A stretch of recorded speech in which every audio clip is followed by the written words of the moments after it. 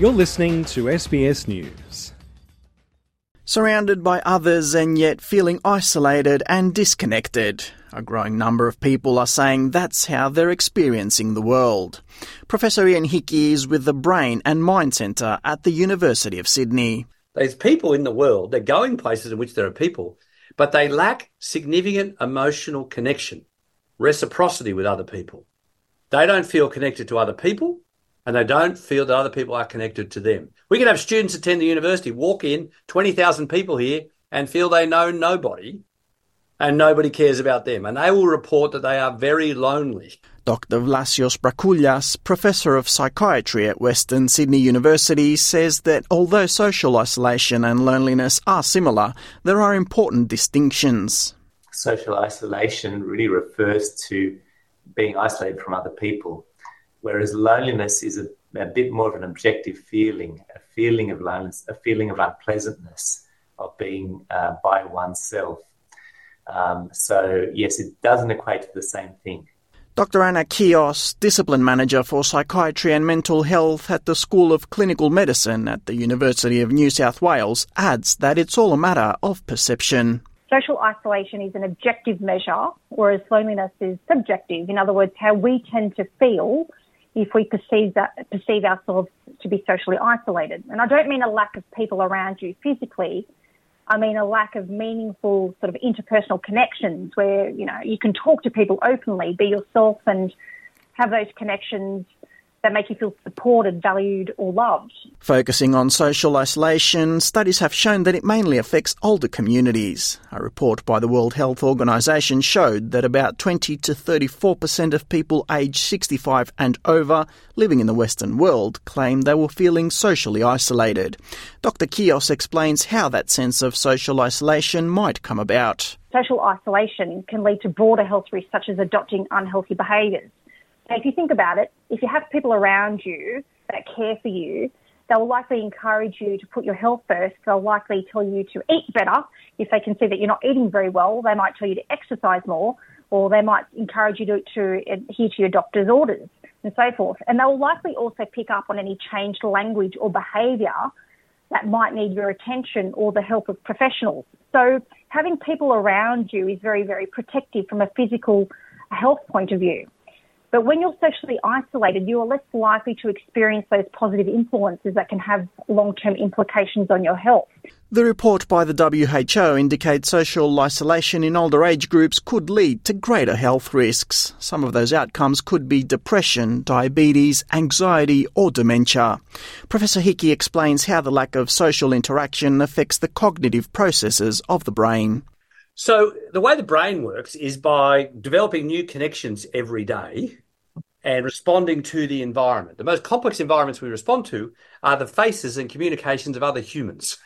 It's quite complicated to actually interact with others, talk, speak like we are doing now, respond to their eye movements, their gestures, their body language, and they do that with more than one person, do that in social groups, even harder than doing it on one-to-one. And your brain develops new connections in relation to that all the time. If you withdraw from that, if you're more isolated, those synaptic connections go down. And the efficiency of your cognitive processes depends on the functioning of those social connections. So in a kind of use it or lose it kind of way, the more isolated you become, people tend to lose it. Loneliness, on the other hand, has a completely different definition. Loneliness is different because loneliness is a perceptual issue. So to take the classic example, people often say, old people must be lonely because they're more isolated. Actually, when you look at surveys of loneliness, older people are not that lonely, even though they're often more isolated. The most lonely group are young people. According to the Australian Institute of Health and Wellbeing, a growing number of young people say they feel alone. More specifically, a 2021 survey revealed that 1 in 4 young women aged between 19 to 24 agreed with the statement, "I feel very lonely." Olympia Nelson is a 27-year-old who is now studying to acquire her PhD. She says she's experienced those kind of emotions. I remember feeling quite lonely in high school. I had friends, but I had all of these kind of interests that I felt that I couldn't necessarily relate to people around me. So at the time, I again, like classical music was something that I was very interested in, still am, but I just remember feeling a bit like nerdy and like I didn't fit in. Olympia recalls an incident from her high school years that made her feel especially lonely and she says has stayed with her.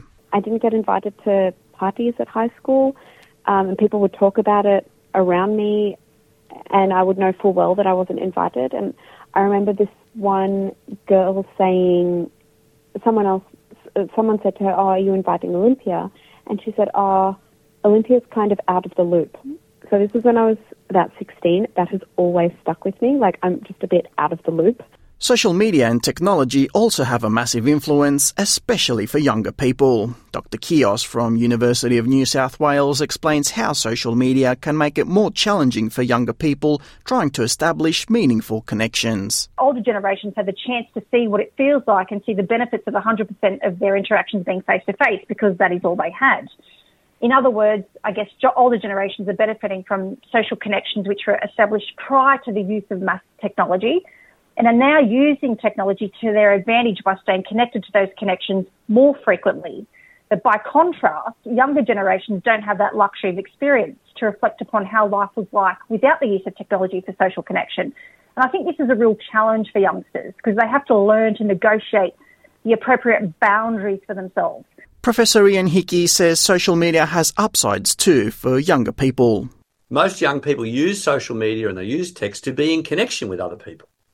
So in fact, and a lot of groups who've had trouble connecting with each other, who didn't fit in well with their own local community, had communication difficulties or were gender diverse or from culturally diverse backgrounds, have actually connected with other people like them who don't live next door through social media. Others, however, say that social media has had a negative impact and contributed to social isolation and loneliness. Olympia Nelson says she feels there's an attempt to categorise people based on their preferred social media platform. It has a way of kind of pigeonholing or like putting people into boxes, and this whole kind of like scrambling to put an identity to someone. So I think in some ways, I think it's made it more difficult to engage with other people. Ultimately, being alone and unable to socialise for extended periods of time can be detrimental to a person's physical and mental well-being. Dr. Brakulia says people need to challenge their own perceptions regarding loneliness and social isolation. From a psychological point of view, you could argue that it is all related to how we think about the world or our cognitions, and that we should be changing the way we think in order to reduce that feeling of loneliness. Alex Anifantis, SBS News.